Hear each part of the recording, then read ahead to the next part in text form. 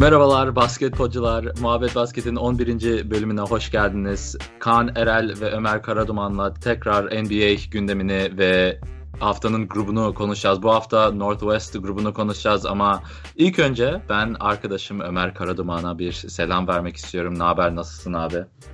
İyidir abi, senden ne haber? Ben de iyiyim. İşte Instagram'da takipçiler doluyor. İnşallah daha fazla dinleyicimiz vardır. Yeni dinleyicimizler vardır. Hoş geldiniz. İlk defa dinliyorsanız. Tekrar geldiyseniz teşekkür ederiz. Tekrar geldiğiniz için. Geçen bölüm biz bir hediye olayından bahsetmiştik. iPhone kullanıyorsanız iPhone'dan girip Apple Podcast app'inden, uygulamasından açıp podcast'imize 5 yıldızlı yorum verirseniz biz de küçük işte NBA istediğiniz takımdan küçük sticker ya da işte bir zarfa sığabilecek ne varsa ne koyabilirsek bakacağız, alacağız, göndereceğiz sizlere. Bunu tabii telefonunuzdan screenshot alabilirsiniz. Yani resim kaydedebilirsiniz, gönderebilirsiniz. Android kullanıcıları için Stitcher'da galiba yorum bırakma yeri yok. Ben bulamadım. O yüzden sitemizde bölümün linkinde en altta comment yapabilirsiniz. Yani yorum bırakabileceğiniz yer var. Oraya da yazabilirsiniz. Yorumunuzu e-mail'le de gönderebilirsiniz. iPhone kullanıcıları ama lütfen bizi podcast uygulamasından yorum atarsanız bizim için gerçekten faydalı olur. Sizin için de işte faydalı olacak umarız hediyeler. Ömer, ne haber? Şimdi gündem konuşacağız. Gündemde ne var? All-Star break bitti. Neydi? All-Star maçını izledin mi? All-Star maçını izledim ama çok bu konuda izlediğim için çok da aşırı memnun değilim. zaten Amerika'da NBA dünyasındaki herkes All-Star'ı, yani medya adamları özellikle All-Star'ı şey yapacağına, yani cover yapacağını, konuşacağına, yazacağına tatile gidiyorlar All-Star haftasında. Çünkü ilgi düşük All-Star haftası için. Zaten ilgi düşük olduğu için biz de pek konuşmayacağız. Gelelim asıl olaylara. Şimdi Anthony Davis tabii biliyoruz takas istemişti ama takas olmadı maalesef ki bence mantıksız bir hareketti. Çünkü Anthony Davis'i şimdi takas etmedikleri için yazın biraz, yani ligdeki kontratların %40'ı mı ne, öyle bir rakam, 40'ı bitiyor. Yani bu sezon bitiyor. Kontratlar bittiğinde o oyuncuları takas edemiyorsun. Free agent olan oyuncular takas edilemiyor. O yüzden bu kontratlar biteceği için market çok fazla yani küçülüyor. Takas edebileceğin oyuncu sayısı azalıyor. O yüzden Anthony Davis için ekleyeceğin oyuncu sayısı da düşük oluyor. Tabii 25 milyon dolara çıkmak için, eşitlemek için numaraları kontrat lazım. Oyuncuların yani para lazım. Bu biraz handikap oluyor Pelicans için. Tabii Lakers ve Knicks pek etkili, yani bu konu pek onları etkilemiyor. Çünkü Knicks çok genç oyuncularla kontratları eşitleyecek. Lakers'da işte aynı şekilde Lonzo Ball, Brandon Ingram artı kim varsa işte onlar kontratları eşitleyebiliyor. Ama genel olarak bu durum çok garip bir hal aldı Ömer. Yani ne düşünüyorsun, yani neler oluyor? Abi hakikaten enteresan bir hikayeye dönüşmeye başladı. Burada kazanan yok yani. Ne Pelicans şu an kazanır durumda. Dediğin gibi Anthony Davis'in değeri, ya Anthony Davis bu ligin en iyi 5 oyuncusundan biri. Yani yeni bir franchise, yeni bir takım kurmak isterseniz Anthony Davis bu taşı olabilecek bir parça. Çok önemli bir parça. Yani çok nadir bulunan bir parça. Ama şu anda New Orleans Pelicans öyle bir duruma getirdi ki seyircisi yuğuluyor. Oturtmak istiyor, oturtamıyor. NBA'den de müdahale geldi, NBA yönetiminden. Anthony Davis'i sezonun geri kalanında oturturlarsa her maçta $100,000 ceza alacak New Orleans Pelicans. O cezayı konuşacağım. Evet, cezaya geleceksin. Ve yani öyle bir pozisyonda ki şu an Anthony Davis.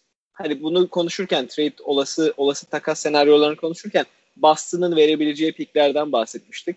Mesela Boston'ın bu sezon verebileceği 4 pik, şimdi Clippers'ın hamlesiyle beraber, Clippers'ın hamlesini geçen hafta konuştuk. İşte Tobias serisi Sixers'a göndermesinden sonra Clippers bu sene playoff'lara gitmek konusunda çok da istekli değilmiş gibi gözüktü. Ve Clippers playoff'lara gitmezse, onun yerine Sacramento giderse mesela, bu sefer Boston elinde sadece bir tane lottery pick'le, yani bir tane işte ilk yok özür dilerim, Memphis'inkini alamıyor sanırım değil mi? 4 tane pikinden sadece biriyle ya da ikisiyle de, ki ikisi de lottery pick olmayacak, kalmış oluyor. Hani Celtics de draft pickleri konusunda iyi bir şey veremeyecek New Orleans'a ve senin dediğin gibi market de genişleyecek. Free agentlar, bedavaya alınabilecek kontratlar varken neden takımlar ellerindeki diğer oyuncuları gönderip Anthony Davis'i almak istesin draft haklarıyla beraber diye düşünebilir. Yani hakikaten değerini düşürdü New Orleans'ta bir anlamda. New Orleans Pelicans'ta Anthony Davis'in. Diğer taraftan Lakers da kaybetti. Hani Lakers takımındaki bütün oyuncular şu anda psikolojisinde, ki bu ilk maçlarda da yansıdı Lakers'a. O müthiş farklı yenildikleri Magic maçında. Evet. Yanlış hatırlamıyorum değil mi? Oradan Pacers. Özür dilerim. Pacers maçında. Evet. Oladipo Pacers maçında. Yani hiç kazanan yok. Hiç kimse kazanmadı. Anthony Davis de şu anda yuvalanıyor. Sevilmeyen bir karakter oldu. Bir anda. Yani kazanan abi bak. Çok şimdi garip bu ceza yani benim duyduğum en mantıksız şey. İlk önce NBA kurallarında, yani takımların kurallarında conduct detrimental to the team diye bir şey var. Yani orada bir söz var. Bu ne demek? Conduct detrimental to the team demek takıma zarar. Yani detrimental tam olarak çeviremiyorum ama yani çok büyük bir zarar veriyorsun takıma demek. Yani bunu yaparsan kendi takımına çok büyük bir zarar ya da işte çok kötü bir şekilde etkilersen seni yani kontratını yapabilirler. Yok edebilirler. Yani kontratını bile doldurmana gerek yok. Ya da suspend yapabilirsin. Pardon, kontratını silemezler de yapabilirler. Yani maç oynamama cezası verebilirler. Bu Pelicans'ın hakkı. Ama lig de geliyor takas istediği için, takas istemek de zaten açıklığa getirmek takas istediğini, o da yasak zaten. Anthony Davis'e agent'ı $50,000 ceza yedi. Ama $50,000 koymaz yani. Şimdi bu yani takıma verilen zararı yapıyor ama takım da oynatmama hakkını kullanamıyor. Neden? Çünkü Anthony Davis ligin en büyük starlarından. Lig para kazanıyor ve ligin en büyük starları oynarsa daha fazla para kazanabiliyor. Şimdi ama NBA yani neden bunu yapıyor? Zaten ya bu iyi bir şey değil ki Pelicans için. NBA için de iyi bir görüntü değil. Geliyor Anthony Davis, ligin en büyük starlarının bir tanesi. Taraftarları yuvalıyor. Şimdi onu bırak. NBA gelip ne diyecek? Hayır, sen Anthony Davis'i en az 25 dakika oynatacaksın. 4. çeyrekte son 5 dakikasını oynatacaksın. İşte nereye kadar bu? Çünkü der ki o zaman koç, 1 dakika oynattım. 1 dakikada verimli oynayamadı. Ben sadece 1 dakika oynatmaya karar verdim Anthony Davis'i. Oynattım. Ceza veremezsin çünkü oynattım. Yani ne kadar oynayacağını da mı karar verecek lig? Yani bu aşırı saçma bir şey. Yani ligin bunu tabii her şeyi yani bunları düşünmemiş olması saçma geliyor bana. Her şeyi ortaya koyup ama karar bu olması bana mantıksız geliyor. Bir sebep vardır. Kararı veren adamla da baş başa muhabbet etmek isterim. Yani aklından ne geçtiğini düşünmek isterim. Çünkü aptal insanlar değil bunlar. Ama yani mantıksız geliyor bana. Çünkü evet, nereye kadar? Dediğin gibi bir sonu yok. Hani öyle bakacak olursak, Chandler Parsons son maça kadar oynamıyordu bu işte. Geçen Clippers maçında 15 yani Chandler oynadı. Evet mesela adam bu sezonun başından beri oynamıyor. Diğer tarafta J.R. Smith oynamıyor yani. Hani bunlara da müdahale et. Ya geçen sene Phoenix Suns geçen sene miydi 2 sene önce miydi ne? Eric Bledsoe'yu direkt Suns geldi açıkladı ki biz Eric Bledsoe'yu oynatmayacağız. Son 3 ay falan kalmıştı ligde. Yani tank yapan takımlar bunu yapabiliyor da. Ceza yemiyorlar da. Anthony Davis yani Pelicans'ın sebebi var. Ya bu böyle sadece kötü olalım da pikimiz daha güçlü olsun değil. Bu gerçekten takım bizle beraber oynamak istemeyen bir adamı biz oynatmak diye istemiyoruz. İstediğimiz bir takas paketi de bize verilmedi takas deadline'ında. O yüzden biz de kendimiz için ne iyiyse onu yapıyoruz. Ve üstelik kurallarda yazıyor. Yani bunu çok konuşabiliriz ama yani fazla da diyeceğimi dediğimi evet, düşünüyorum. Ya ki zaten New Orleans Pelicans için, yani bu küçük marketler için, işte New Orleans küçük bir market, Memphis küçük bir market. Böyle küçük marketler için basketbol zaten bunu daha belki bölümlerde de konuştuk. New Orleans bir basketbol şehri değil, bir futbol şehri. Zaten takım sahipleri de futbol takım sahipleri ve birçok takımın birçok birimi de futbol takımıyla aynı birimleri kullanıyor. İşte dediğim gibi doktorları falan. Yani geçtiğimiz programlarda konuşmuştuk bunu. Ya abi, yani bu takım için Anthony Davis'in önemi inanılmaz ve bu takım Anthony Davis'i oynatmak istemiyorsa buna ligin başının müdahale etmesi, dakikasına sınırlama getirilmemesini istemesi gerçekten çok abes. Ya çünkü New Orleans inanılmaz kaybediyor yani bundan. Çok kaybediyor. Yani bunlar yani geleceği düşünen organizasyonlar, milyon dolar, milyar dolar dönen şirketler bunlar. Şimdi Anthony Davis seneye takımda olmayacak. Seneye takımda olacak genç oyuncuları yani geliştirmek istersin. Yani boşuna şu an yani NBA'de 30 dakika demek çok büyük miktarda önem taşıyan bir şey, 30 dakika bir NBA maçında. Yani bu Anthony Davis için de böyle ama 15. oyuncu için de böyle. Onlar 15 yani 15. oyuncuya 30 dakika versen adamın yani hayatı değişecek yani. Öyle bir derece önemli bir şey bu. Dakika ligdeki en önemli şey. Yani anlayamıyorum. Gerçekten hiç anlayamıyorum. Zaten Anthony Davis'in takas olmak isteme sebebi yani tamam takım kötü bu bir. Ama ikinci sebebi New Orleans'de yeterince ilgi göremiyorum. Yeterince insan beni tanımıyor. Yeterince işte dünya çapı starı olamıyorum. Zaten bu gerçekse NBA'in Anthony Davis'i oynayıp oynatmaması o kadar da etkilememesi lazım. Ya her konudan çok saçma. Neyse bayağı şey oldum ya ben de. Önümüzdeki hafta zaten biz New Orleans Pelicans'ı konuşunca bunlara daha da fazla değiniriz. Southwest Division. Daha da fazla değinebilir miyiz onu da bilmiyorum. Ama en azından şimdi bu ekstra olayları konuşmamıza çok da detaya girmemize gerek kalmaz belki de. Drew Holiday falan da olacak. Onları artık haftaya attık. Ya gelelim gündem zaten birkaç tane olay oldu. Çok gündem olmadı. Direkt geçeceğiz Northwest grubuna. Zion Williamson ama yani NBA konuşuyorsak NBA'in geleceğini de konuşmamız lazım. Zion Williamson açık ara birinci seçilecek. Yani en iyi yetenek üniversite. Yani bu bana sorarsan bu sene üniversitede değil. Yani bu lig tarihinin en iyi oyuncu olabilecek kapasitede bir oyuncu. Yani bunu abartısı söylüyorum. Yanılabilirim ama ben Zion Williamson gibi bir atlet görmedim. Yani LeBron James'i de dahil ediyorum buna. Yani yani adam ayakkabının şeyini yırttı. Yani bu ayakkabının altıyla üstüyle birleştiği yerden yırtılmadı ayakkabı. Ayakkabının taban mı diyorsunuz? Altın ne deniyor? Taban abi ayakkabının İşte tabanın ortasından bölündü. Yani onun rubber yani onun biliyorsunuz basket oynadıysanız ya da herhangi bir ayakkabı giydiyseniz tabanı en sert kısmı, yırtılması en zor kısmı. Adam tabanını yırttı. Yani ve bundan dolayı sakatlandı. Yani o tabanı yırtılmasa ayağı orada tutacaktı ve sakatlanmayacaktı. Evet yani ve bu Nike genelde kaliteli ayakkabı üreten yani Nike en büyük şirket zaten bu konuda da yani Adidas'ın gene de bir şeyleri var. Adidas işte ayakkabıları güçsüz falan deniliyor ya da Puma veya Under Armour daha böyle küçük marka ama en büyük ayakkabı şirketinin ayakkabısını tabanından yırtıyorsan yani böyle bir güç yok yani. Çünkü yön değiştirme gücü bu hızı. Yani Zion Williamson sırf ayakkabısının yırtılmasından, sakatlığından anlayabilirsiniz nasıl bir atlet olduğunu. Ama sen yani izledin mi? Highlightlar falan zaten her yerde gösteriliyor da sen ne düşünüyorsun bu konuda? Abi birkaç inanılmaz şey söyleyeyim Zion Williamson'la alakalı. Hani bunu highlightları falan izleyen veya bir şekilde denk gelmiş olanlar görür. Yani inanılmaz bir atlet dediğin gibi inanılmaz bir zıplaması var. Ve diğer tarafta abi hani yön değiştirmesi falan onlar da harika.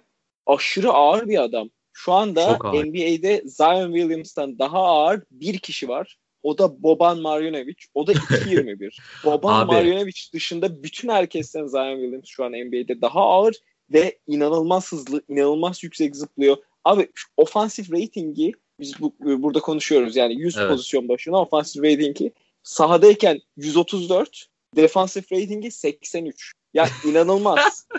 Yani bu rakamlar inanılmaz rakamlar. Hani tabii ki college basketbolu daha farklı falan ama hani hem savunma anlamında hem hücum anlamında ya tamam Zion Williamson'ın işte eksikleri de var. Atışları çok iyi değil. İşte belki işte pas yeteneği o kadar inanılmaz değil. LeBron James kadar değil ama ya daha evvel dediğin gibi bu kadar iyi bir şekilde bu kadar atlet bir basketbolcu NBA'de bu kadar atlet bir basketbolcu belki gelmiş geçmiş bulunmamış olabilir. Yani çünkü bu kiloda bu kadar hızlı, bu kadar çok fazla zıplayabilen, bu kadar çabuk hızlanabilen bir oyuncu daha evvel görülmedi. Dediğin gibi, senin de dediğin gibi muhtemelen çok açık ara birinci sıradan seçilecek ve seçildiği takımın da değerini inanılmaz yükseltecek bir oyuncu.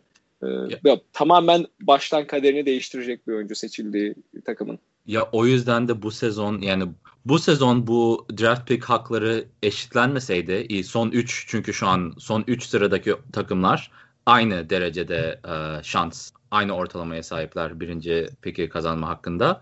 Olmasaydı bu geçen senenin geçen seneki kurallar olsaydı gerçekten yani şu andan itibaren hatta 2 ay önceden itibaren takımlar bir maç bile kazanmak istemeyecekti. Yani tank'in alası olacaktı. Böyle bir şey görülmeyecekti. Zaten şeylere dikkat edin. Şu an takımlar Suns, Cleveland, New York ve Bulls son 4 sırada. Bu 3. ve 4. sırada yani 4 sıra derken işte son en kötü 4 takım. O 3.'ye girmek için çok çaba sarf edecek takımlar. Yani yönetim bu oyuncuları oynatmayacaksınız, işte kötü olmanız lazım. Yani bunlar çok görülecek çünkü Zion Williams yani 2003'te nasıl LeBron James'i almak isteyen takımlar veya 2010 ya da 11'de Anthony Davis için bütün her şeyini çabalayan takımlar vardı. Bu da öyle bir şey. Ve bakalım yani seneye gerçekten smaç yarışmasına da katılır büyük ihtimalle. O da çok eğlenceli olur.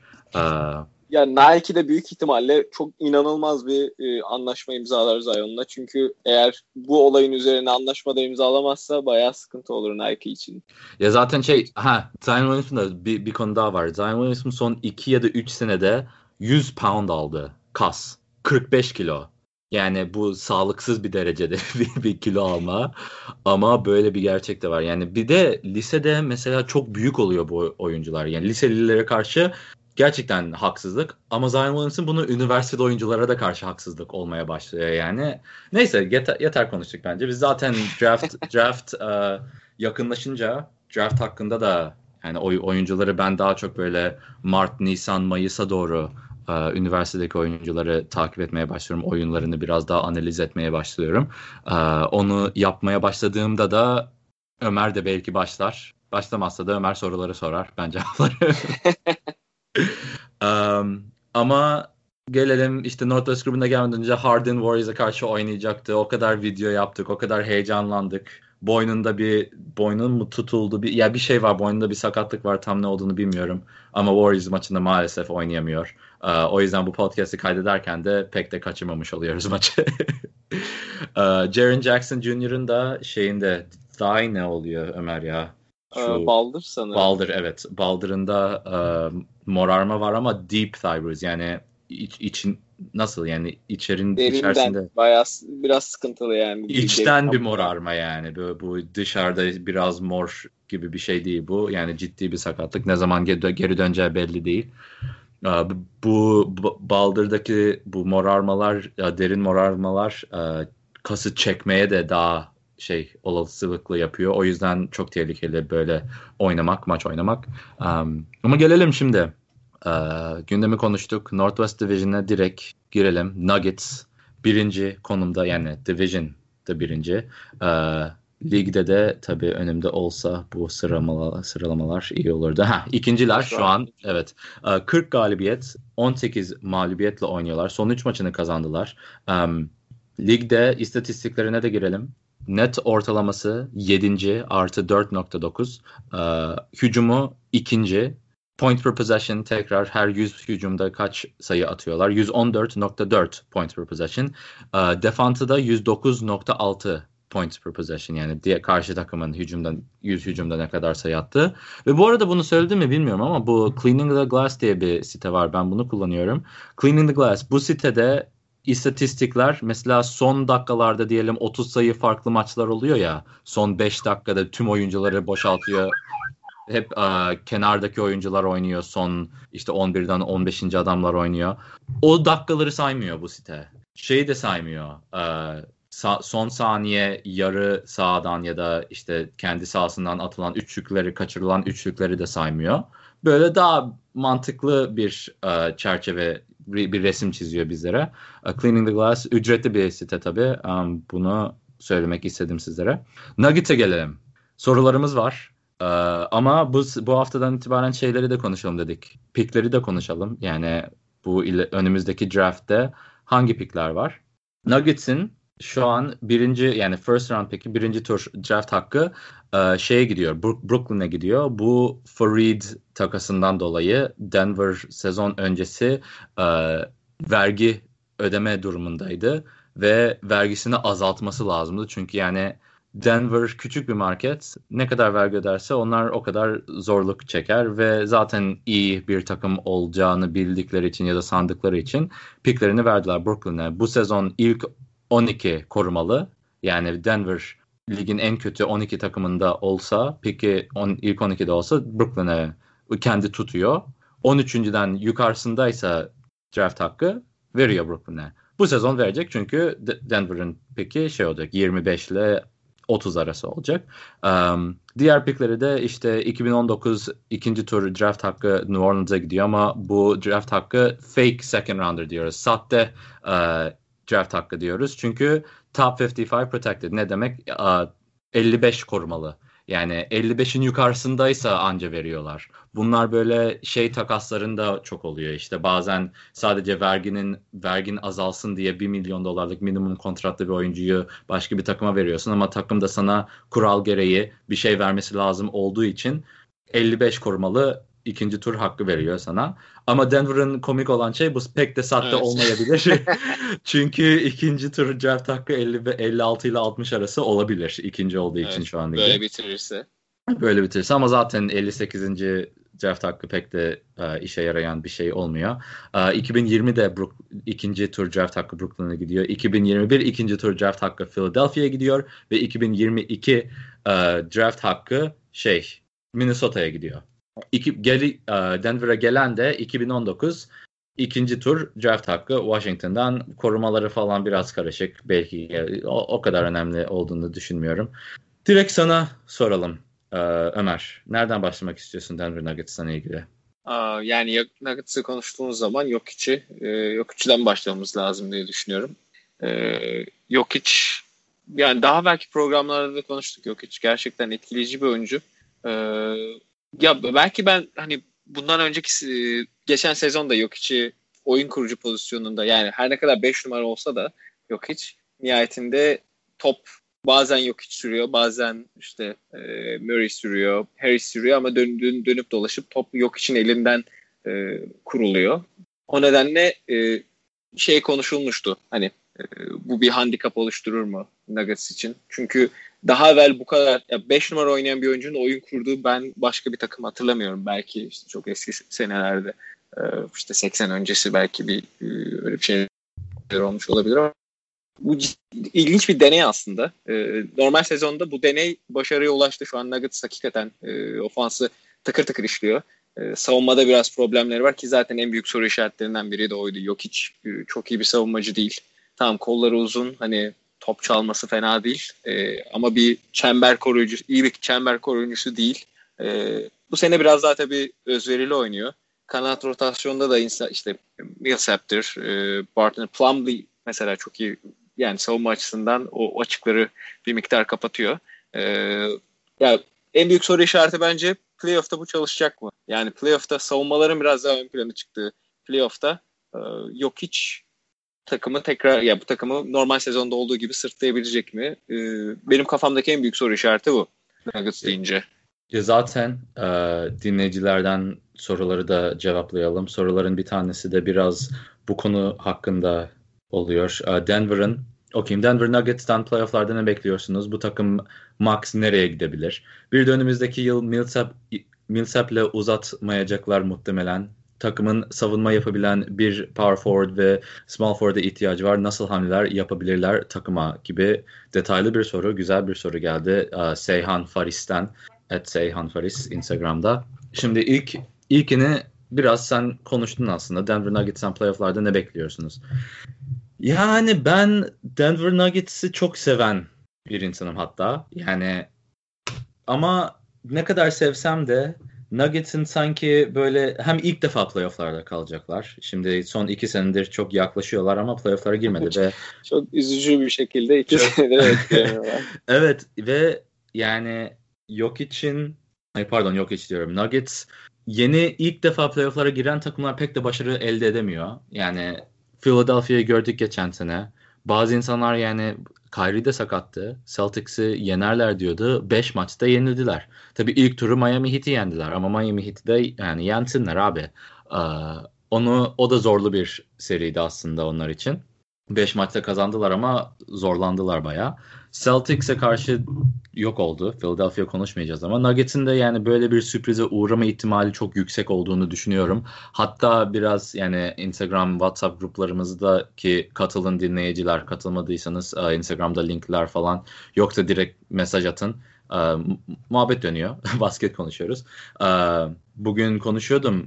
Yani Nuggets'in korkulu rüyası ikinci bitirip LeBron ve Lakers 7. bitirmesi. Çünkü 6. bitirme gibi bir şansı yok pek Lakers'ın. Yani çok az bir şansı var. 7. bitirebilirler ama. LeBron'un yenileceğini düşünmüyorum Nuggets'e. Gerçekten hiç düşünmüyorum. Lakers demiyorum, LeBron diyorum. O yüzden yani bu inşallah Nuggets için bu olmaz ama maksimum şeye çıkarlar diyorum. 2. tura çıkarlar. Çünkü Oklahoma City'ye karşı oynarlarsa bence yenilirler. Jazz'e serisi belki enteresan olabilir. Portland'ı da aslında ne bileyim ya Jazz'la Portland'ı şanslarını eşit buluyorum. Oklahoma yenerler ama öyle düşünüyorum. Rockets'i de yenmeleri çok zor olur. Çünkü Harden direkt her pozisyon Jokic'e atak edecek. Yani kuşkusuz. Ve Jokic'i darmadağın eder Harden. Yani Jokic'i oynatmama gibi bir zorunluluk bile olabilir. Zorunluluk bile olabilir Nuggets'in. Yani o derece playoff'larda çünkü bu matchup yani bu ikili oyunları çok vuruyorlar. Yani çok ince atış, nokta atışı yapıyorlar. Carmelo'yu gördük geçen sene Jazz serisinde ki OKC yani Thunder Jazz maçını da konuşacağız dünkü. Ama playoff serisinde her pozisyon yani kuşkusuz Donovan Mitchell'ı Carmelo'ya getirip Donovan Mitchell one-on-one ISO. Her pozisyon çok komikti. Gerçekten komikti. Ve bu yüzden Thunder kaybetti zaten o seriyi. Aynı şey Jokic'de olacağını düşünüyorum. O yüzden biraz sıkıntılı. Damian Lillard da aynı şey yapar Jokic'e. Yani Donovan Mitchell da yapar. Yani Jokic'in defansif ne kadar çok da kötü olmasa da iyi kısalara karşı zorlanıyor. Ama bir de gelelim. Bu önümüzdeki yıl Millsap'i uzatmayacaklar. Bu doğru. 30 milyon dolarlık takım opsiyonu var. Bunu uzatmayacaklar tabii ki de. Hatta birkaç tane kontrat da okuyayım sonra Ömer sana atayım. Bu istersen okurken sen de belki bulabilirsin. Yerine gelebilecek power forward ya da small forward. Ya ben bir küçük bir bu şeyde yorum yapabilir miyim? Tabii ki de. Bu dediğin aslında hani yok için üzerinden oynayacaklar. Bu zaten dediğin gibi çok bariz. Hani her pozisyonda switch edip yok için üstüne gitmeye çalışacaklar ki hücumda çok fazla etkili olamasın. Burada yine arkadaşının sorusu önemli bir noktaya geliyor. Burada uzun rotasyonu önemli. Yani yok için yok işte switch edildiğinde yardıma gelebilecek, biraz daha yok için belki yükünü azaltabilecek, işte bir şekilde switchlerde switch etmeyip kalacak, yetişecek. Ya kısaları da o kadar iyi savunmacılar değil yani. Jamal Murray ile Gary Harris bir miktar daha iyi bir savunmacı Jamal Murray'den ama kısaları da iyi savunmacılar değil. Burada uzun rotasyonu hakikaten çok önem kazanacak. Oradan yani bu da önümüzdeki sene için dediğin gibi bir anlamda da bir ışık. Yani Nuggets'ın bir tane belki 2 tane hatta çok üst seviye olmasına gerek yok ama iyi savunma yapabilen uzun elinde tutması lazım, bulması lazım.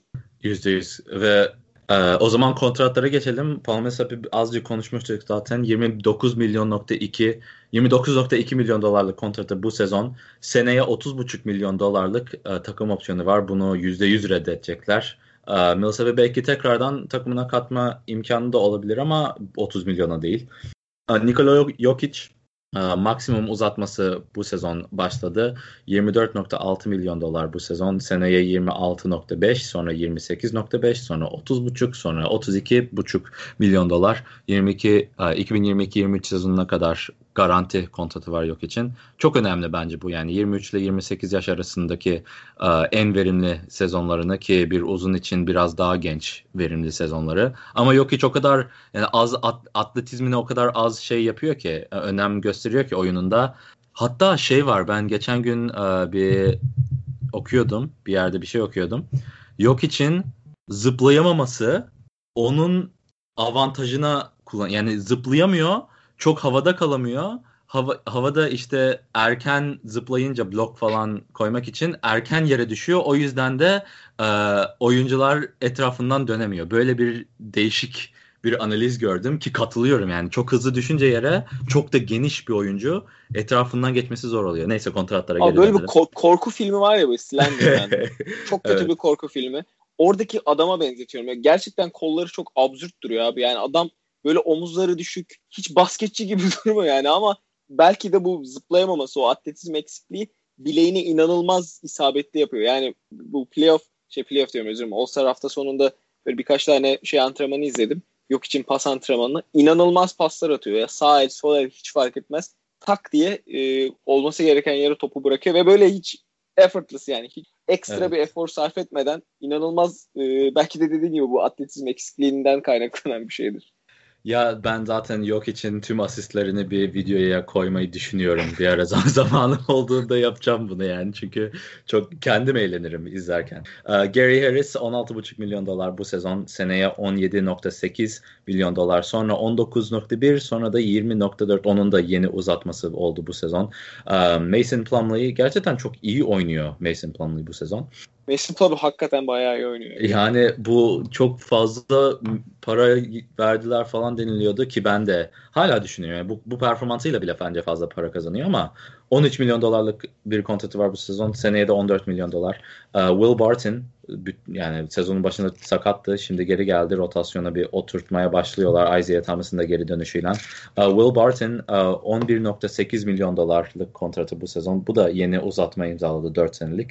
17,8 milyon dolar seneye. Ondan sonra 13,7. Ondan sonra da 14,7 milyon dolarlık kontratı var.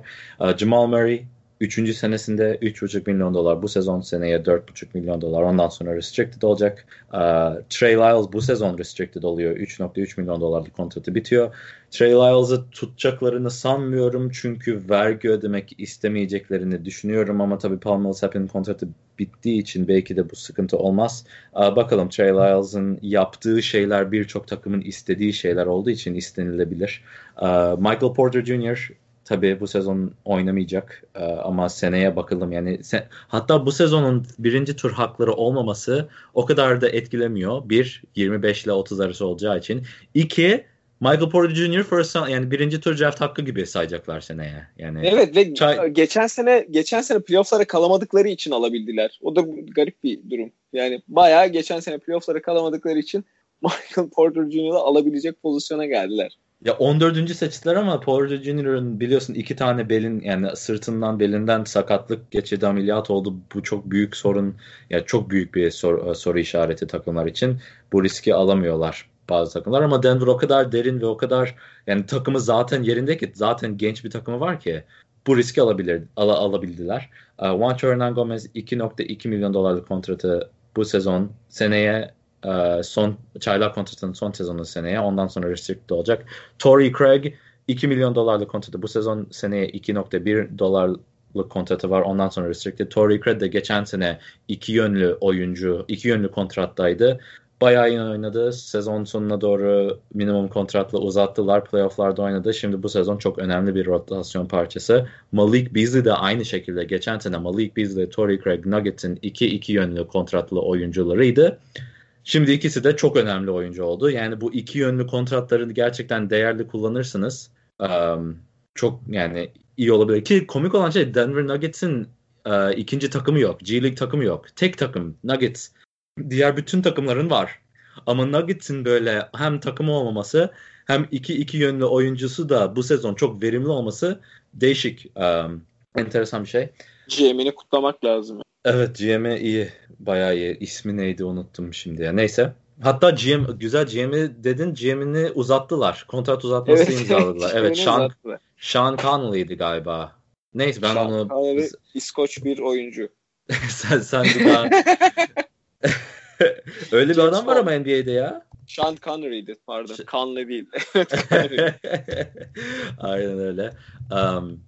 Kim kaldı? Tyler Lydon ikinci senesinde $1.8 milyon kontratı, 2 sene daha var. Monte Morris'e konuştuk. Minimum kontratla bu sezon, seneye sonra ondan sonraki senede garanti olmayan bir kontratı var minimum.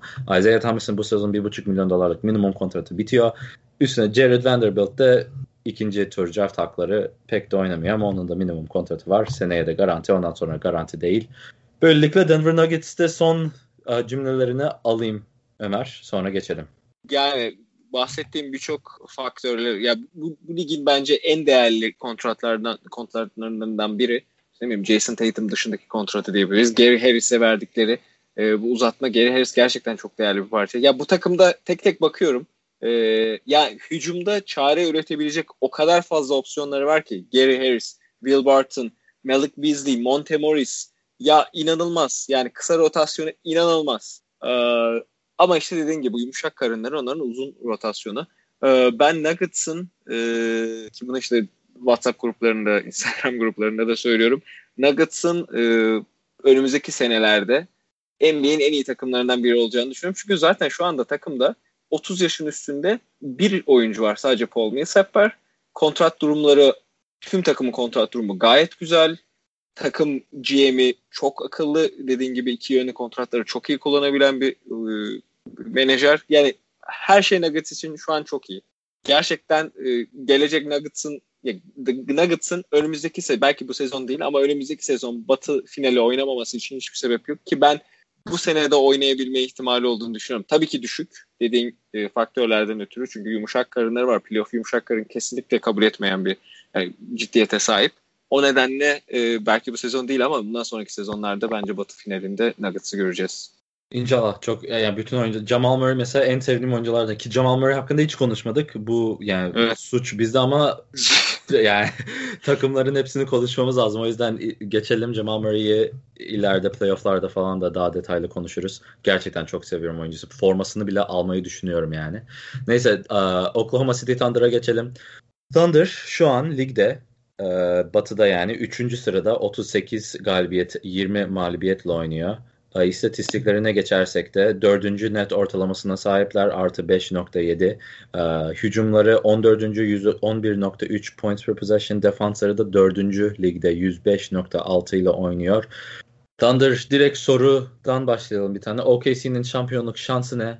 Markieff Morris hamlesi nasıl oldu? Onlar için Westbrook ve PG uyumlu. Direkt o zaman ikinci taraftan başlayalım. Westbrook ve Paul George'un uyumu şampiyonluk ekseninde nasıl yorumlayabiliriz? Ekseninde. Kelimeyi bilmiyorum. Yani ekseninde yani o doğrultuda nasıl yorumlayabiliriz? Anladım. O zaman bu soruyu sana veriyorum. Tamam ya, Morris hamlesi için bir şey söylemek erken. Bir maç oynadı. 2 maç mı oynadı? Bir maç ya da 2 maç oynadı. Yani onun için bir şey söylemek çok erken. O maçta da sayı bile atmadı. Ama yani bunu önceki programlarda da konuştuk. Westbrook bu sene daha farklı oynuyor. Yani bu sene de triple double ortalamayla oynuyor bu arada ve rebound ve asist sayısını ikisini de geliştirdi. Ama evet, NBA'in şu anda pozisyonunda kullanma açısından en kötü üçlük atan oyuncu sanırım. Ya da ikinci, bilmiyorum. Yani bu kadar fazla şut kullanıp bu kadar kötü üçlük atan oyuncu yok şu anda NBA'de. Ama mesela son maçta biraz şey yaptı. Düzeltti evet. Düzeltti evet. Efsane bir Jazz Thunder maçında güzel şut attı. Bu yani Westbrook şeyin çok farkında bir oyuncu. Neler yapıp neler yapamayacağının çok farkında bir oyuncu. Belki All-Star maçında öyle görünmedi ama All-Star maçında bu arada Giannis'in takımının kaybetmesinin nedeni olarak Westbrook'u görebiliriz. Bayağı düşürdü tempoyu. İnanılmaz üçlükler kaçırarak. Yani ben Westbrook'un ve Paul George'un uyumunun bu sene çok iyi olduğunu düşünüyorum. Yani şampiyonluk için sadece bu uyum çok önemli mi bilmiyorum ama Westbrook şampiyonluk için bu uyumun inanılmaz önemli olduğunu, farkında olduğunu düşünüyorum. Ve geçtiğimiz sezon gibi yapmıyor. Yani Westbrook geçtiğimiz sezon ne yapıyordu bütün sezon? Topu kendi kullanıyordu eyvallah ve zorla Paul George'un ve Carmelo Anthony'nin eline göndermeye çalışıyordu. Yani bayağı zorla garip pozisyonlarda paslar çıkarmaya çalışıyordu. Biraz oyunun akışıyla onu yapmıyordu. Yani topu kendisi getirip bir şekilde pasları dağıtmak istiyordu. Bu sezon Paul George da bazen oyun kuruyor gelip. Paul George da kendine top buluyor ve Paul George hakikaten geçen bir önceki bölümde de konuştuk. MVP sezonu yaşıyor. Yani şu an başka bir sezonda olsak Paul George MVP, net MVP diyebileceğimiz bir sezon yaşıyor. Ben şampiyonluk şanslarının olduğunu düşünüyorum. Yani düşük ama olduğunu düşünüyorum. Diğer taraftan eğer Westbrook biraz daha atışını geliştirirse şampiyon olma ihtimallerini çok ciddi arttırabileceklerini düşünüyorum. Yani geçen maç gibi oynarsa Westbrook, şutunu biraz daha düzeltirse, tabii birçok diğer faktör var. Bunları da takımı yani konuşmaya başlayınca işte savunmasının biraz düşmesi, işte ofanstaki opsiyonlar, yani Markieff Morris ciddi bir açığı kapatabilir Thunder'da. Bunları da konuşacağız ama ben sadece bu uyum üzerinden Westbrook bir tık daha iyi bir şut atarsa şampiyonluk şansını da ciddi anlamda arttırabileceğini düşünüyorum. Evet ve bu soru kimden geldiğini de söyleyeyim. Dur, açıktı tam. Ömer Ozsi Instagram'dan. Sorularınız için tekrar sağ olun. OKC'nin o zaman yani dediklerine katılıyorum ki Russell Westbrook yani son böyle 2-3 maçta böyle daha bir şeyi çözmüş gibi bir tavrı var yani. Sessiz triple double konusunu dünyaya getiren Russell Westbrook. Gerçek yani nereye taşıyacak belli değil. Oklahoma City Thunder'da gerçek Durant'le Russell Westbrook'un gördük ne yapabildiğini. Paul George şimdi aynı şey yapıyor. Defansları etrafında daha iyi. Steven Adams yani bugünkü Steven Adams Ibaka'nın en iyi yani en iyi seviyesinden daha yüksekte diye düşünüyorum yani ben. Çünkü Steven Adams bayağı iyi, bayağı güçlü bir oyuncu ama kontratlara girelim sonra yorumları da devam ettiririz. Russell Westbrook maksimum kontratı başladı bu sezon. 35.6,5 milyon dolar bu sezon. Seneye 38,5. Ondan sonra 41.3, 44.2, 47 milyon dolarlık kontratı 5. senesinde bitiyor. Paul George'un da maksimum kontratı var 30,5 milyon dolar bu sezon. Ondan sonra 33 milyon dolarlık kontrat seneye. Ondan sonra da 35,5 milyon dolar kontratı. Sonunda da player opsiyonu var. Paul George'un zaten Oklahoma City'de kalması çok büyük bir olay oldu. Neden? Çünkü herkes Lakers'a gideceğini düşünüyordu. Küçük markette kalmak istemez. İşte zaten Paul George Los Angeles'te doğdu. Los Angeles ailesi her şey Los Angeles'te falan filan deniliyordu. Paul George da nedense herhalde Russell Westbrook'u çok sevdi. Kaldı Oklahoma City Thunder'da ki doğru karar gibi gözüküyor. Valla doğru kararmış gibi gözüküyor. Evet. Yani. Ya herhangi bir takımda Lakers'ta böyle bir sezon geçirebileceğini düşünmüyorum. Ya Durant olmasa Warriors'da gerçekten yani favori bile olabilir. O derece oynuyorlar. Thunder bayağı iyi oynuyor. Steven Adams 24.1 milyon dolar kontratı seneye 25.8 ondan sonra 27.5. Dennis Schroeder 15.5 milyon dolarlık kontratı bu seneye ve ondan sonraki sene 3 sene boyunca 15.5 milyon dolar kazanacak. Andre Robertson 10 milyon dolar bu sene 10.7 milyon dolarlık kontratı seneye. Robertson de bütün sezon oynayamadı. Sakatlık üstüne sakatlık yaşadı. Sakatlıklardan geri dönüşleri uzatıldı falan. Yani çok sıkıntılı bir durum Robertson için. Geri dönüşünde de ne kadar yardım edeceği belli değil. Geri dönecek deniliyor bu sezon. O da belli değil ama. Yani sıkıntılı bir durum. Jeremy Grant 8.6 milyon dolar bu sezon kazanıyor. Seneye 9.3 milyon dolarlık kontratı var. Ondan sonra player opsiyonu var. Jeremy Grant gerçekten 4 numara power forward'de çok verimli performans sergiliyor.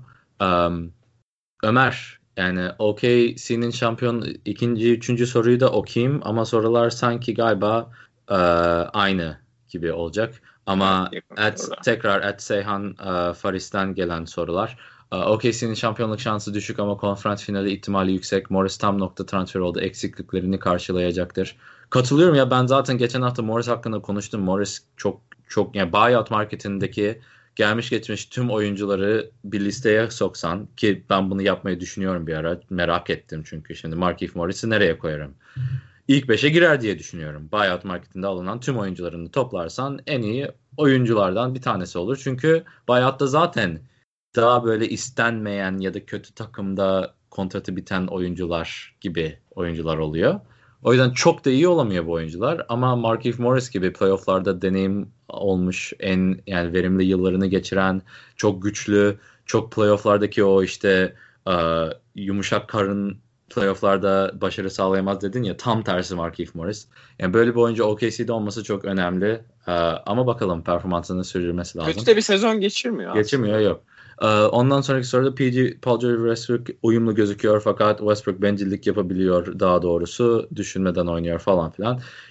Yani evet, ama Westbrook bunu bu sezon biraz daha az yapıyor. Bunu zaten konuştuk biraz da.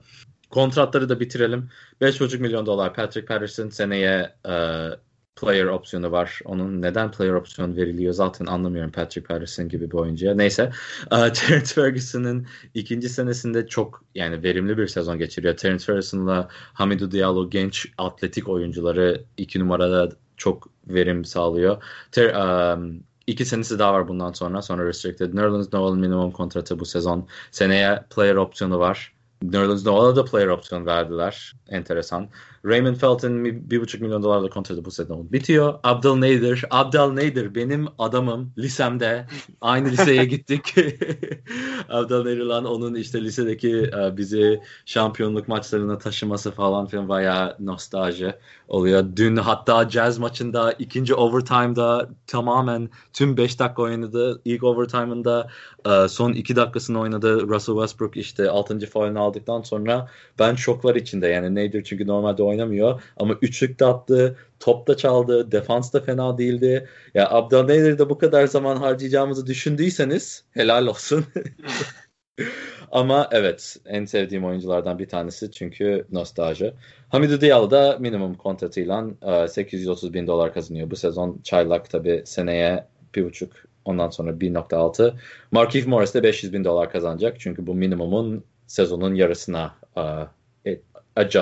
ayarlanmış rakam bu. Thunder Jazz birazcık konuşalım o zaman. Zaten Jazz'e geleceğiz. Ama dün maçı izleyemedin galiba. Soruların var mı? Ben öncesinde Thunder'la alakalı birkaç bir şey söylemek istiyorum. Lütfen. Da.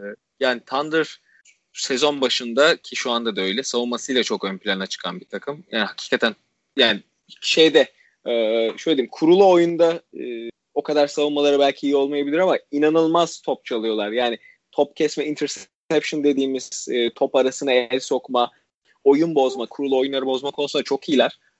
Zaten Paul George ile Westbrook top çalmada şu an ligin ilk üçündeler. Diğer tarafta ya Jeremy Grant bahsettiğin gibi hakikaten inanılmaz oynuyor. Yani şu anlamda belki bireysel olarak kendisi çok ciddi bir işte sayı yüküne veya rebound yüküne taşımıyor. Ama Jeremy Grant sahadayken Thunder iyi savunma yapıyor ve iyi hücum yapıyor. Yani sayılarına da bu yansıyor. Jeremy Grant sahadayken Thunder 100 pozisyonda 107 sayı yiyor. Ki yani özür dilerim.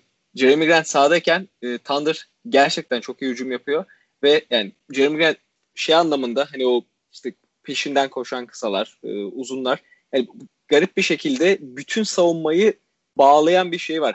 Zaten çok atletik, inanılmaz hızlı bir oyuncu açısından, yani boyuna göre hızlı bir oyuncu. Ve hani kontratı da düşük bir kontratta şu anda. Hani bu takımın zaten geleceğinde işte Westbrook, Paul George ve Steven Adams olacak. Bu kesin. Önümüzdeki sezon muhtemelen işte Schroeder ile Andre Robertson birilerini göndermeye çalışacaklar. Çünkü kontratları da yani ciddi bir vergi ödüyor bu takım. Ama Jeremy Grant'ın devam ediyor. Kontratı devam ediyor. O yüzden bu takım seneye iyileşebilir. Yani şu anki halinden daha da iyi bir hale alabilir. Ve sadece onu eklemek istedim. Hakikaten Thunder'da Westbrook ya belki şutunu biraz daha iyileştirirse dedik. Ama hani bu mantaliteyle devam ederse, bu takımı biraz daha belki topu elinde o kadar çok istememe mantalitesiyle devam edebilirse, yani sayı yükünü çekme açısından değil ama takımı hem savunma anlamında hem de bu işte topu biraz daha dağıtma anlamında daha iyi yönetirse, Thunder bu sezon belki Batı'da finaller çıkarmaz ama önümüzdeki sezonlar hakikaten Batı'da diğer takımlar yavaş yavaş dağılmaya başlayınca Thunder daha da ön plana çıkabilir. Ya bu sezon Batı finalinde çıkabilir. Ben ikinci bitirebileceklerini düşünüyorum gerçekten. Çünkü ne bileyim ya, Paul George'un oyunu, atletizmi, takımın atletizmi çok, yani sezon sonunu yani bomba gibi kapatacaklarını düşünüyorum ama şu an en hızlı oynayan takım zaten. Şu an şöyle bir şey de var. Pace açısından en hızlı takım. Kalan fikstürün en zor fikstür Oklahoma'da. İkinci en zor fikstür de Denver Nuggets'te. O yüzden yani Denver Nuggets'e Oklahoma'nın yarışı enteresan olacak. Çünkü en zor fikstürler, en zor takımlara karşı onlar oynayacak ligde. Ya bu da önemli bir nokta tabii. Picklerini çabucak açıklayayım. 2019 ikinci tur draft hakkı Charlotte'a gidiyor Thunder'ın. 2020 draft hakkı ikinci tur draft hakkı Philadelphia'ya gidiyor ve 2022 birinci tur draft hakkı Atlanta'ya gidiyor. Bu hangi takastandı bilmiyorum. Şey gönderdiler Atlanta'ya. Carmelo Anthony gönderdiler. Ha doğru. Carmelo Anthony ile bu draft hakkını yolladılar. Schroeder'ı geri aldılar. Neden yollamaları lazımdı? Çünkü Schroeder'ın kontratı büyüktü mü ne öyle bir şey. Ve Melo'nun 25 milyon dolarlık kontratından kurtulmak için birinci tur draft hakkı vermeleri zaten lazım. inanılmaz vergi ödediği için ondan kaçmaya çalıştılar. Evet, aynen öyle. Sonra 2020 ikinci tur draft hakkı da Oklahoma City'ye geliyor ama bu da sahte draft hakkı gibi gözüküyor. O yüzden gelmez büyük ihtimalle. O zaman Portland'a geçelim. Ya da direkt Jazz'e mi geçelim? Jazz'e geçelim çünkü bu maçı da konuşmak istedim ben. Evet. Portland aslında Jazz'in bir maç üstünde galiba yok. 3,5 maç üstündeymiş pardon. Ama maçı konuşma sebebiyle dolayı Jazz'e geçelim. Jazz şu an Batı'da 6. sırada 32 galibiyet, 26 mağlubiyetle oynuyor. İstatistiklerine gelirsek de şu an net ortalaması 8. artı 4.3. Hücumları 18. 109.5. Defansları da 3. 105.2 points per possession. Ya şöyle bir şey var. Jazz'in ortalaması 8. ama ligde yani Batı'da 6. ve ligde 12. 13. falan. Bu neden dersiniz? Şu an expected win diye bir kapsam var. Yani beklenildik galibiyet. Bu sezonki net ortalama performansıyla normal ortalama bir sezonda kaç galibiyet alırdınız gibi bir istatistikte Jazz şu an 36.9 galibiyet alması lazımdı. Ama 32 galibiyeti var. Yani 37 galibiyet beklenirken 32 galibiyet aldı. Bu ligin en kötü ikinci fark. Yani çok şanssız. Bu demektir ki çok şanssız maçlar kaybediyor. Son saniyede atışlardan kaybediyor. Ne bileyim yenmesi lazım olan takımlara karşı kaybediyor. Böyle şeyler etkiliyor tabii bu istatistiği ama bu da önemli. Bu neden önemli? Jazz'in 6. değil de 3. olması lazım gibi bir şey aslında. Yani 6. sırada 3. olması gereken gibi bir takımla karşılaşırsan sıkıntı oluyor. O yüzden bu birinci tur serileri biraz daha heyecan katıyor. Jazz Thunder maçından da konuşayım azıcık. Çok heyecanlı maçtı. 148'e 147 bitti zaten. Paul George yani MVP adaylığını gerçekten her gün geliştiriyor. Aday çok güçlü aday. Bu maçta zaten son atışında Gobert'in üstünden o floater'ı nasıl attı? Üçlükleri giriyor. Donovan Mitchell çok iyi oynadı. Gobert desen çok iyi. Yani her türlü süper bir maçtı. Bu zaten Thunder'la Jazz'in arasındaki maçlar çok iyi oluyor. Geçen sene de 7'ye çıkıp gitmişti seride zaten. Bu takımlar karşı karşıya gelsin isterim. Gerçekten. Ama Jazz hakkında pek de soru gelmedi değil. Hiç soru gelmedi. O yüzden biz kendimiz konuşacağız. Ben direkt sana atayım o zaman kontratlara geçmeden önce.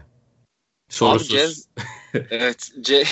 Jazz, yani şunu yapayım. Hani neden bu kadar bu beklenilen galibiyet şeyinin altında? Jazz'in çünkü şeyi bayağı kötüydü. Fiksürü bayağı kötüydü. Bayağı zorlu bir fiksürdü. Bayağı dışarıda maç vardı.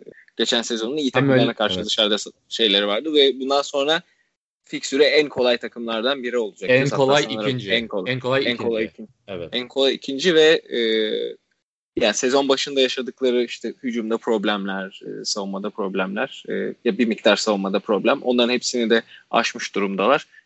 Şu an hakikaten çok da iyi bir performansla ilerliyorlar ama yani geçen maçla alakalı bir şey söyleyeyim. Bence o maç hani şeyin bu kadar iyi atmasına rağmen, Westbrook'un bu kadar iyi atmasına rağmen neden Jazz bir şekilde tutundu? Yani Derek Favors normalde böyle oynamıyor. Ben Derek Favors'ın çok önemli bir katkıda bulunduğunu düşünüyorum ve Donovan Mitchell'da her maç bu kadar aktif değil. Yani bilmiyorum. Mesela şey açısından, playoff açısından düşündüğüm zaman Jazz playoff'ta böyle bir maç, böyle kaç tane maç ortaya koyabilir? Çünkü Jazz bu maçta yani neredeyse full performans gösterdi. Evet. Full performansın üzerine böyle bir maç kaybedince ister istemez insan düşünüyor. Diyor ki playoff'lara gidelim. Playoff'larda işte OKC Utah Jazz karşılaşmalarını düşünelim. Jazz kaç tane işte Oklahoma'da böyle maç çıkarabilir? Emin değilim. O yüzden mesela playoff konusunda Jazz'e hala güvenemiyorum. Yani savunmaların tamam ön plana çıktığı bir oyunda ben hala geçtiğimiz programlarda da konuşmuştuk. Ofansta, hücumda sıkıntıları var Jazz'in. Bunları da yaptığını düşünmüyorum. Henüz bunlara da hala bir çareler bulduklarını düşünmüyorum. Ben çok umutlu değilim yani Jazz'in playoff performansı konusunda. Ya. Kyle Korver biraz renk getirdi açısından. En azından biraz daha atış şeyleri artmış oldu. Atış gücü artmış oldu ama. Ya ben de çok umutlu değilim. Neden? Çünkü Jay Crowder'a çok güveniyorlar. Yani Jay Crowder o kadar da iyi bir oyuncu olduğunu düşünmüyorum. Tabii değeri iyi, 7 milyon dolar ama değeri de tam 7 milyon dolarlık bir değer bence. Jazz şöyle hücumu şöyle iyi. Yani numaralar çok inanılmaz top çeviriyorlar ya. Dediğin gibi. Çok çeviriyorlar. Ve çok doğru atışlar atıyorlar. Doğru. Şimdi atış frekansından bahsedersek, şut atış frekansları üçlükte 8. en çok üçlük atıyor Jazz. Ama ortalaması 17. %35 ile atıyor üçlüklerini. Potada atışları 5. ligde frekans olarak. Yani ligde en çok çemberde atışları 5. konumunda Jazz. Ama yani midrange'i de çok az atıyorlar. Sondan 3. midrange. Yani midrange çok da orta seviye atış atmak istemez takımlar bu yani yeni NBA'de. Ama nedense hücumları o kadar da iyi değil. 18.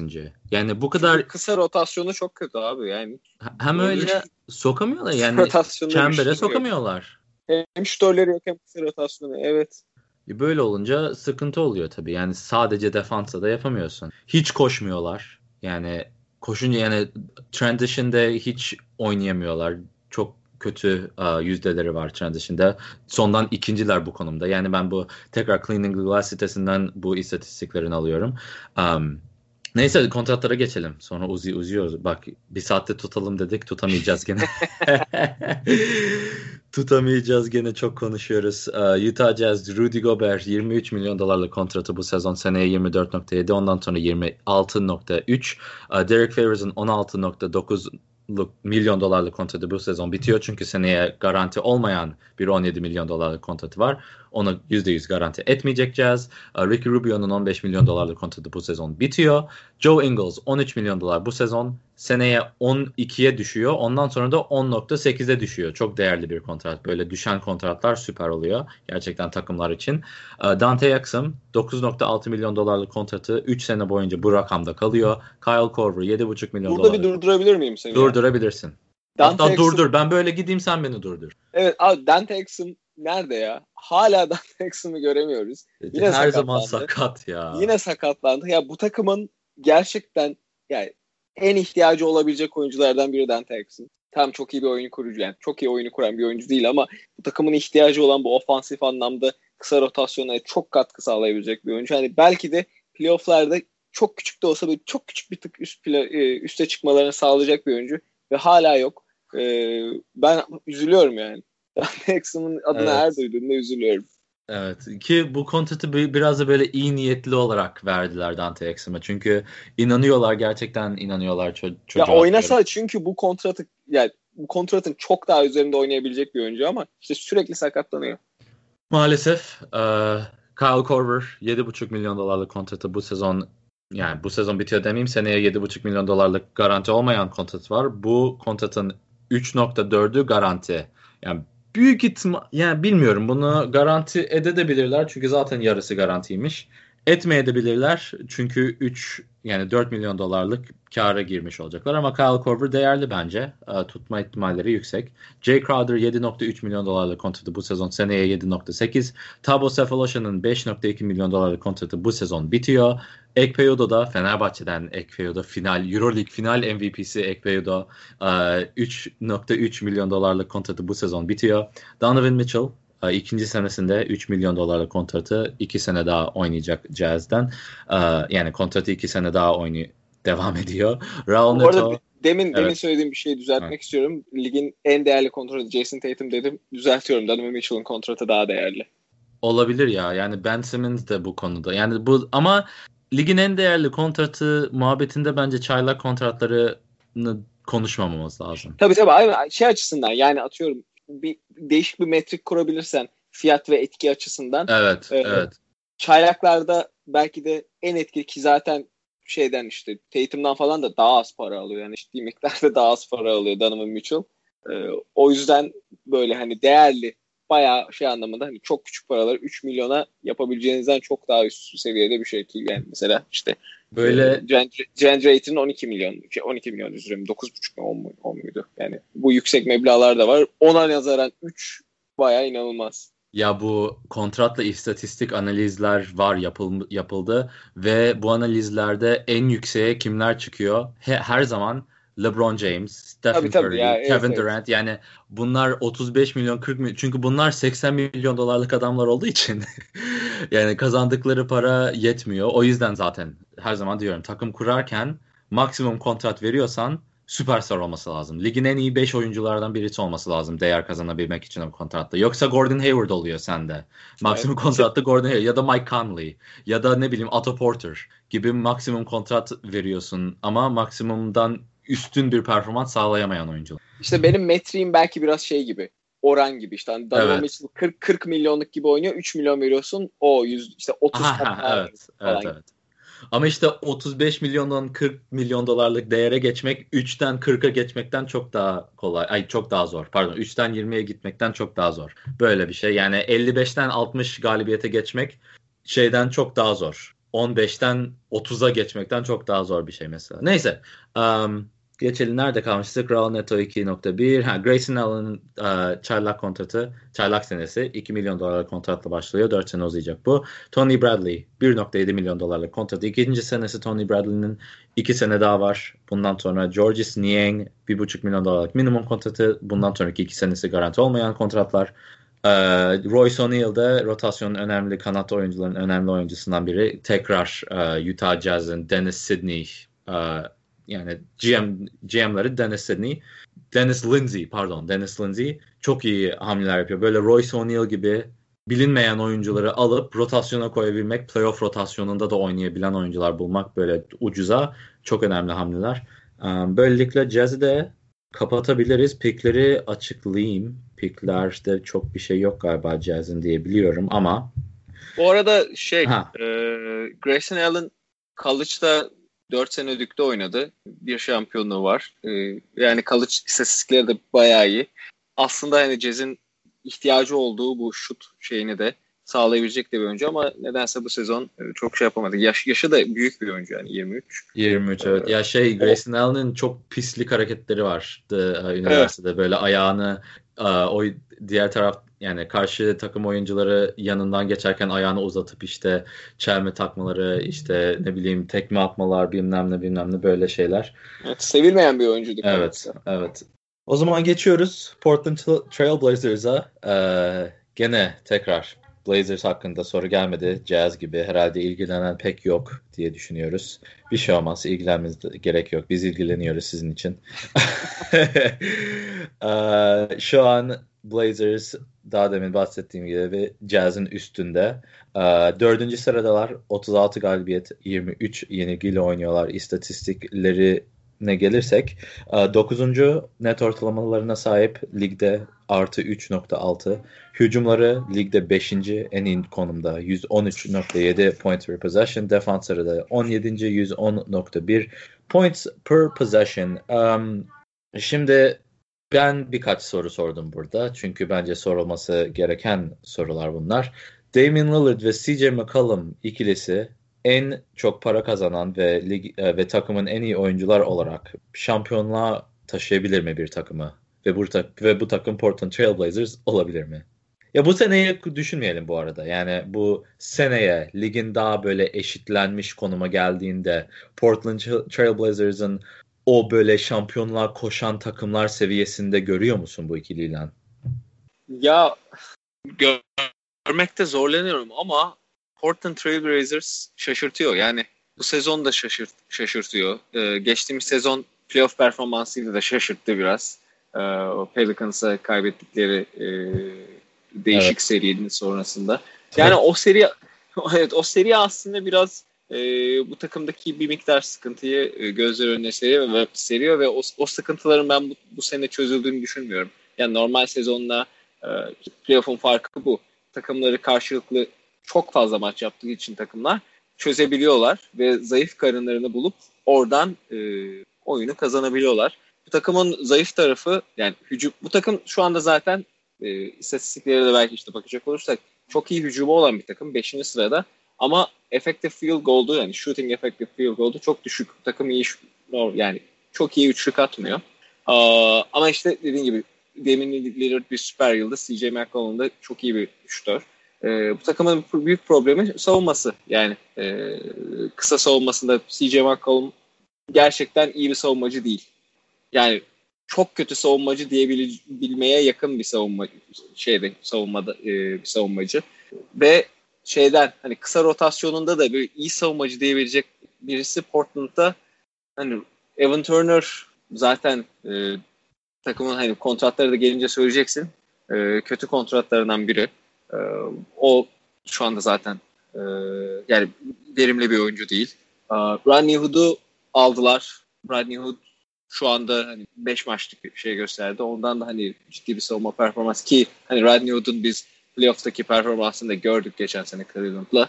Hani o noktada nasıl bir katkı sağlayabilir takıma bilmiyorum. O yüzden kısa rotasyonunda hani böyle bir ciddi bir handikap var ve bu handikap hala devam ediyor. Ama diğer taraftan uzun rotasyonunda yani Nurkic kendini geliştirdi. Gerçekten kilo verdi sanırım Nurkic. Bir miktar ayakları hızlandı. Verdi. Açısından, hücum açısından zaten iyi bir oyuncu. Savunmada da yani o ayaklarının yavaşlığını bir miktar kompanse edebiliyor. Alfred Aminu, ben bu sezon çok şeyler bekliyordum Alfred Aminu'dan.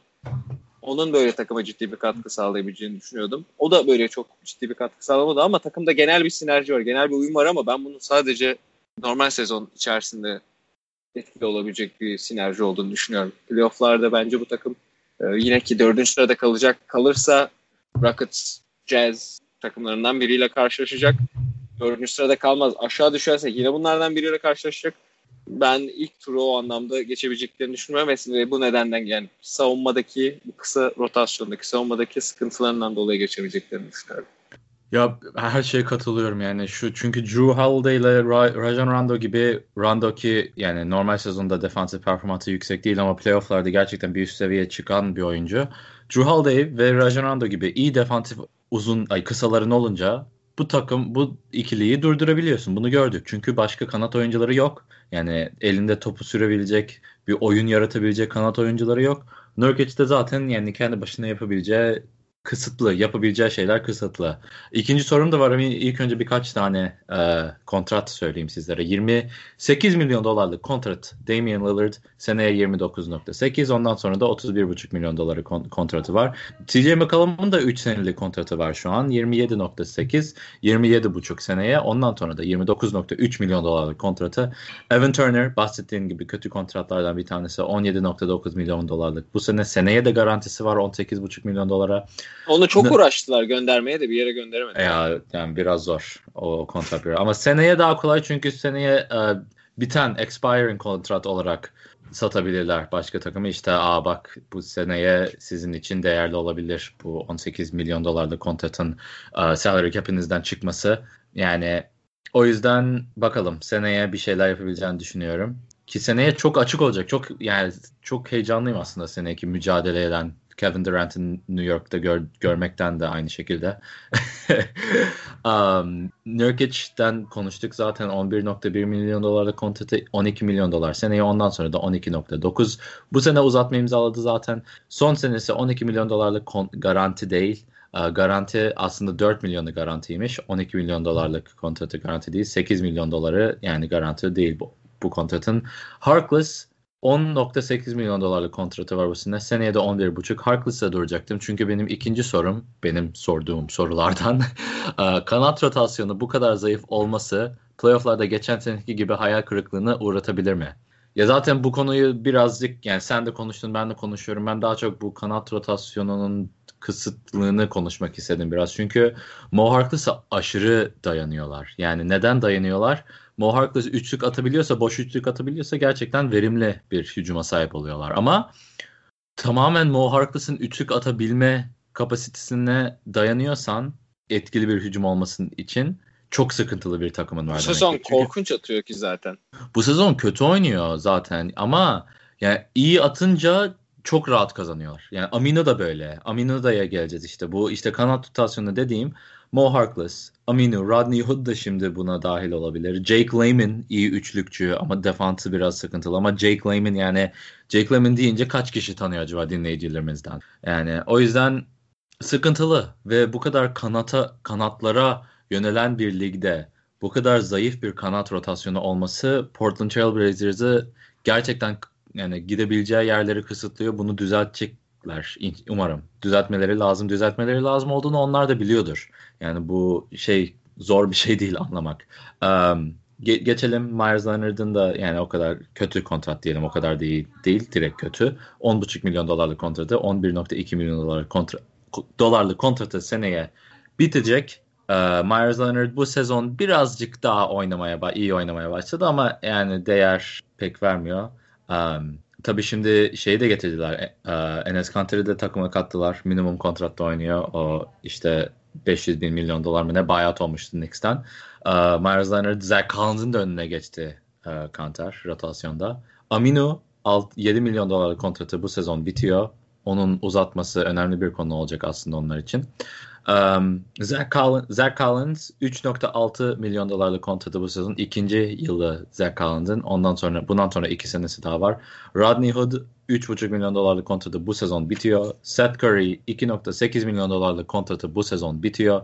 Anthony Simons çaylakları 4 senelik kontratı 1,8'e başlıyor bu sene. Scalabisi Kings'den takas edilmişti Caleb Swanigan için. Pek de vakit görmüyor.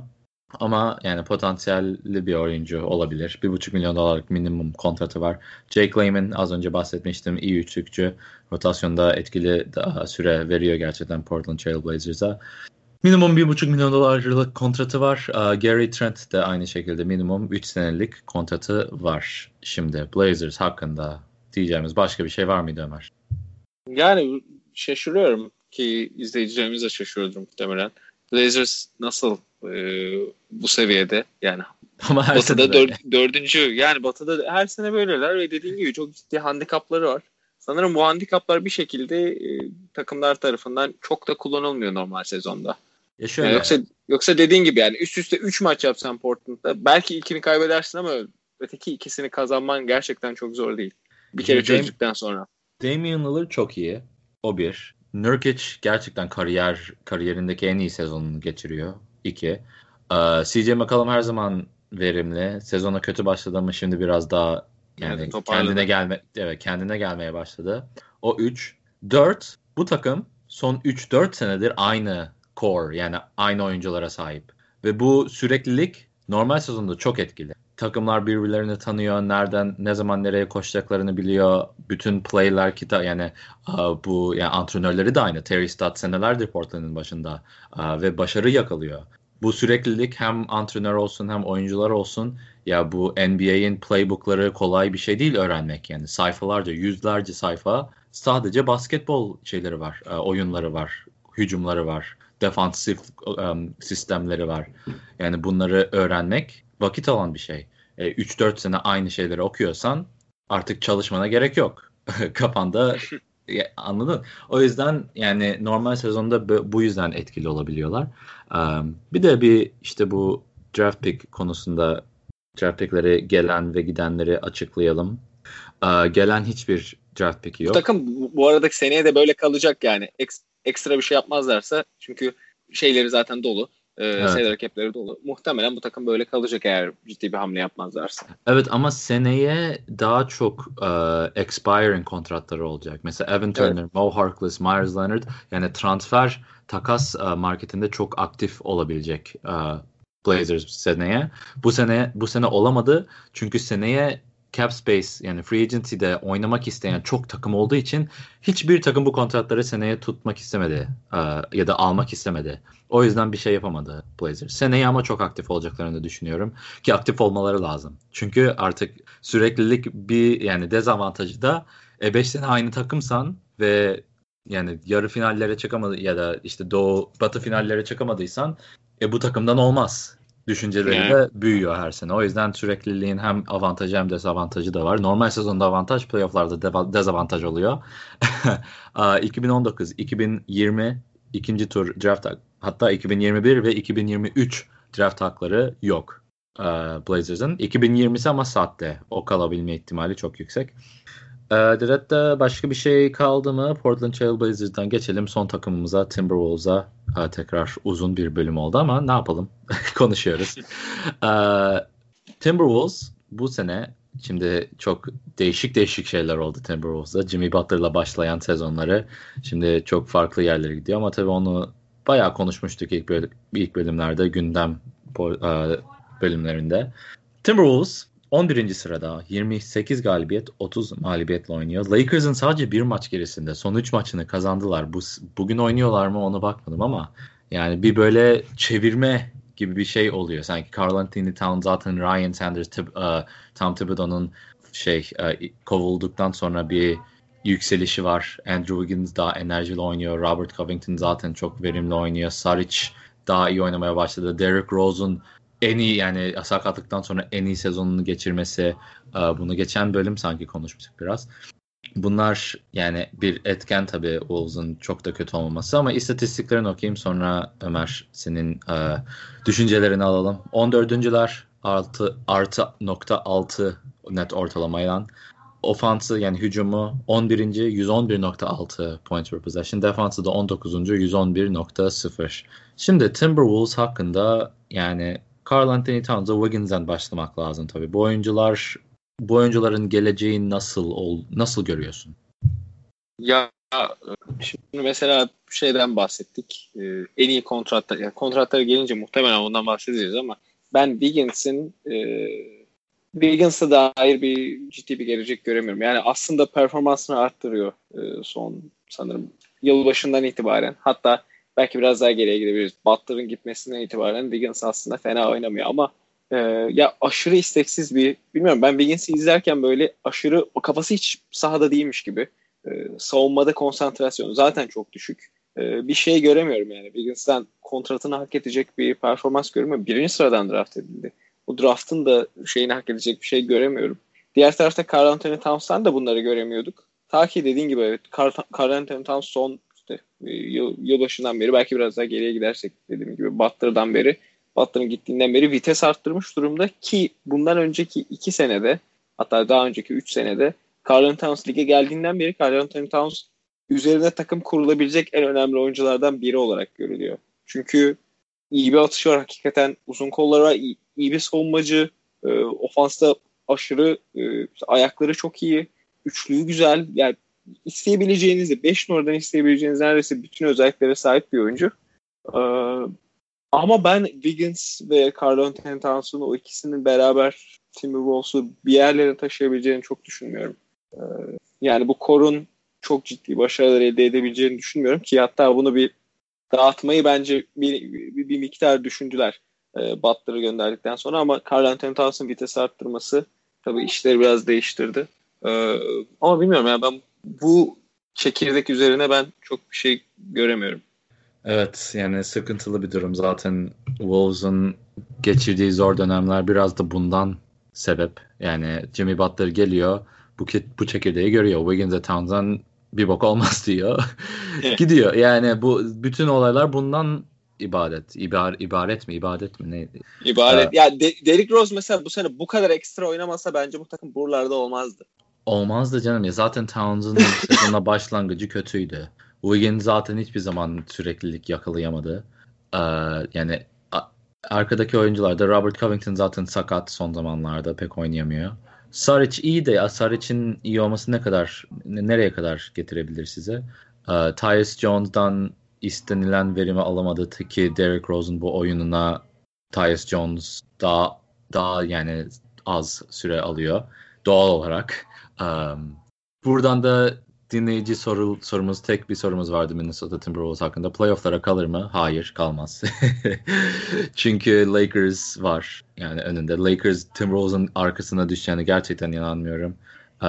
Kings ve Clippers daha Kings var. Yani Kings ve Clippers var. Yani bunların üstüne geçebileceğine gerçekten inanmıyorum. Ama daha değişik şeyler olmuştur tarihte. O yüzden %0 demeyeyim ihtimalleri ama %99 diyeyim kalmayacakları. Kim sormuştu bu soruyu? Ben bir bakayım buradan. CD Loading mi? CD Loading D-Rose yılın 6. adam olur mu? Sordu. Olabilir abicim. Yani Derrick Rose'dan başka kim olabilir deseniz ne bileyim. Lou Williams. Lou Williams olabilir ama Lou Williams'a vermezler bu sene. Ama yani geçen 40 sayı mı attı bench'ten gelip, yani o da Clippers'ın şurada tamam, Minnesota Timberwolves burada bulunmasının önemli faktörlerinden biri Derrick Rose, ama Clippers'ın da şu anda Batı'da yerin 7. sırada olmasının en önemli sebeplerinden biri. Ya Montrezl Harrell bu kadar iyi oynamasaydı. Ki Montrezl Harrell belki 6. adam olur. Evet ya bence Montrezl Harrell ve Lou Williams'tan ikisi de Derrick Rose'un bir tık önünde şeyden. 6. adam. Ya bunların hepsinin önünde Spencer Dinwiddie gelirdi sakatlanmasa. O sakatlandı, o yüzden biraz da böyle bir tartışma konuna geldi bu 6. adam ödülü. Kontratlara geçelim. Kontratlarda Wiggins'in tabii çok tartışılan maksimum kontratı $25,5 milyon bu sezon başlıyor. 5 sene devam ediyor. %8 zamlarla. Bütün numaraları saymayacağım. Jeff Teague $19 milyon kontratı bu sene bitecek, çünkü seneye player option'unu kabul edebilir. 19 milyon. Tam böyle sorgulayacak miktarda Jeff Teague'in. 3 senelik $15 milyon sene başı 45, yani 3 senelik $45 milyon kontrat imzalarsa belki 19 milyonu reddeder. Ama böyle civar lazım Jeff Teague'i reddedebilmesi için bunu. Gorgui Dieng gerçekten ligin en kötü kontratlarından biri hala. 3 sene çünkü var. Yani bundan sonraki seneden sonra da $17 milyon kazanacak. Bu sene $15 milyon kazanıyor. Taj Gibson $14 milyon kontratı bu sezon bitiyor. Robert Covington'dan bayağı bahsettik. $10,5 milyon kontratı bu sezon. Seneye 11.3, ondan sonra 12.1, ondan sonra da $13 milyon kontrat. Jared Bayless Philadelphia'dan geldi. Hangi takastı? Robert Covington'la Saric takasıydı tabii ki de. Jared Bayless $8,5 milyon kontratı bu sezon bitiyor. Karl Anthony Towns'ın maksimum kontratı seneye başlayacak. Çaylak sezonunun son kontratı bu sezon 7.8. Ondan seneye 27'ye çıkıyor. Ondan sonra %8 zamlarla her sene 5 sene boyunca artacak. Anthony Tolliver $6 milyon kontratı bu sezon bitiyor. Dario Saric $2,5 milyon. Seneye de takım opsiyonu var ki o takım opsiyonu kabul ettiler. Seneye çaylak kontratı bitiyor Saric'in. Tyus Jones $2,4 milyon. Bu sezon restricted olacak. Tyus Jones'un restricted free agency'si önemli. Çünkü point guard'a ihtiyacı olan takımlar var ligde. Ki backup point guard, yani kenardan point guard'a ihtiyacı olan takımlar gerçekten aranılıyor. Kaliteli. Sahada, parkede 48 dakika kaliteli bir point guard'ın olması önemli. Tyus Jones da bunu yapabilir diye düşünülen bir oyuncu. Josh Okogie $2,1 milyon kontratı, çaylak kontratı, 4 sene devam edecek bu. Yani zamlarla. Luol Deng'in minimum $1,5 milyon kontratı bu sezon bitiyor. Aynı şekilde Derrick Rose aynı kontratta. Keita Bates-Diop çaylak. Onun da minimum kontratı bu sezon. Seneye $1,5 milyon kontratı. Ondan sonraki seneye garanti olmayan bir kontratı var. Ondan sonra da bitiyor. Isaiah Canaan şu an 10 günlük kontratta. O belki sezonu bitirir takımla. Ama bundan sonra bir şey de yok. Pick durumlarını da açıklayayım. Wolves'un pick durumu şöyle. Bulmam lazım tabii. 2019 ikinci tur draft hakkı, Miami'nin ikinci tur draft hakkına sahipler bu sezon. 2022'de de Philadelphia ile Denver'ın arasındaki en iyi ikinci tur draft hakkına sahipler. Tabii 2022'deki ikinci tur draft haklarından da konuşuyoruz. Bir de bu sezon kendi ikinci tur draft haklarını gönderiyorlar. Ya Sacramento'ya ya Atlanta'ya, detaylarına girmeyelim. Minnesota Timberwolves'u da kapatmış oluyoruz. Son birkaç lafın yoksa Ömer. Yani bu takımda çok fazla kötü kontrat var ve bu kadar kötü kontrata sahip bir takımın uzun dönemde başarılı olması çok zor. O yüzden yani Timberwolves'u bence önümüzdeki sezonlar çok iyi şeyler beklemiyor. Ve her ne kadar Karl Anthony Towns bu ligin, yani gençliğini de dikkate alırsak en değerli işte 10 oyuncusundan biri dersek, yani önümüzdeki 5 sene en etkili olacak muhtemelen en etkili olacak 10 oyuncudan biridir Karl-Anthony Towns. Ki şu an ligde de yani nihayetinde All-Star kalibresinde bir insan. Onun olduğu bir takımın bu durumda olması gerçekten ilginç. Yani ben çok beklenti içerisinde değilim Timberwolves açısından. Milyonlarca Türk Minnesota Timberwolves taraftarı şu an ağlıyor. Evet, şu an ağlıyorlar. Bizim de enerjimiz ama yapacak düştü. Bir şey yok. Enerjimiz düştü. Timberwolves konuşa. Ben geçen sene Timberwolves'u bayağı seviyordum aslında ama. Neyse o zaman kapatalım Ömer. Uzun sürdük gene. Kaç kez bunu diyeceğim bilmiyorum. Belki bunu 2 bölüm yapalım ya. Belki bunu bölelim. Gündem ne bileyim.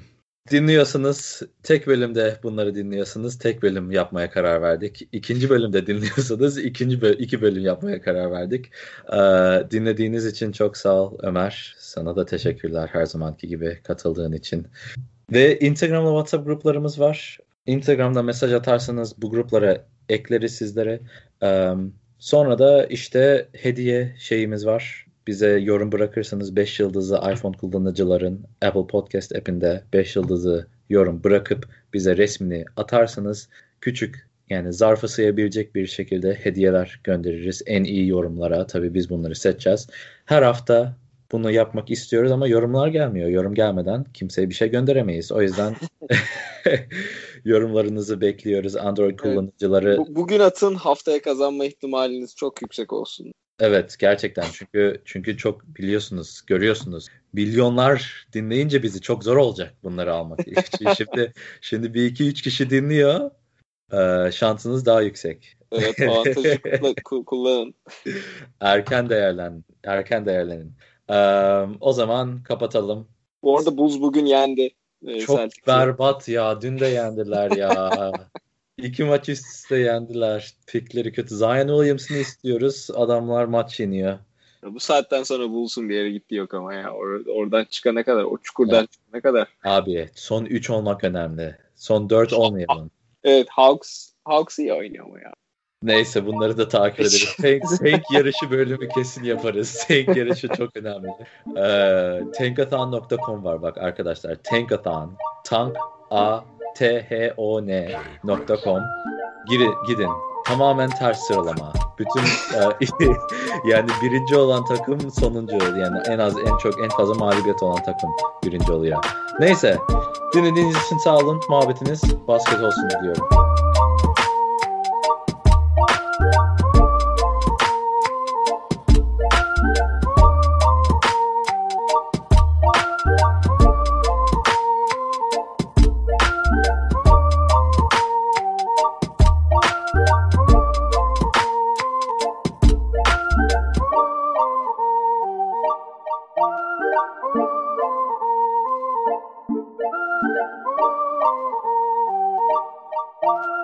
Thank you.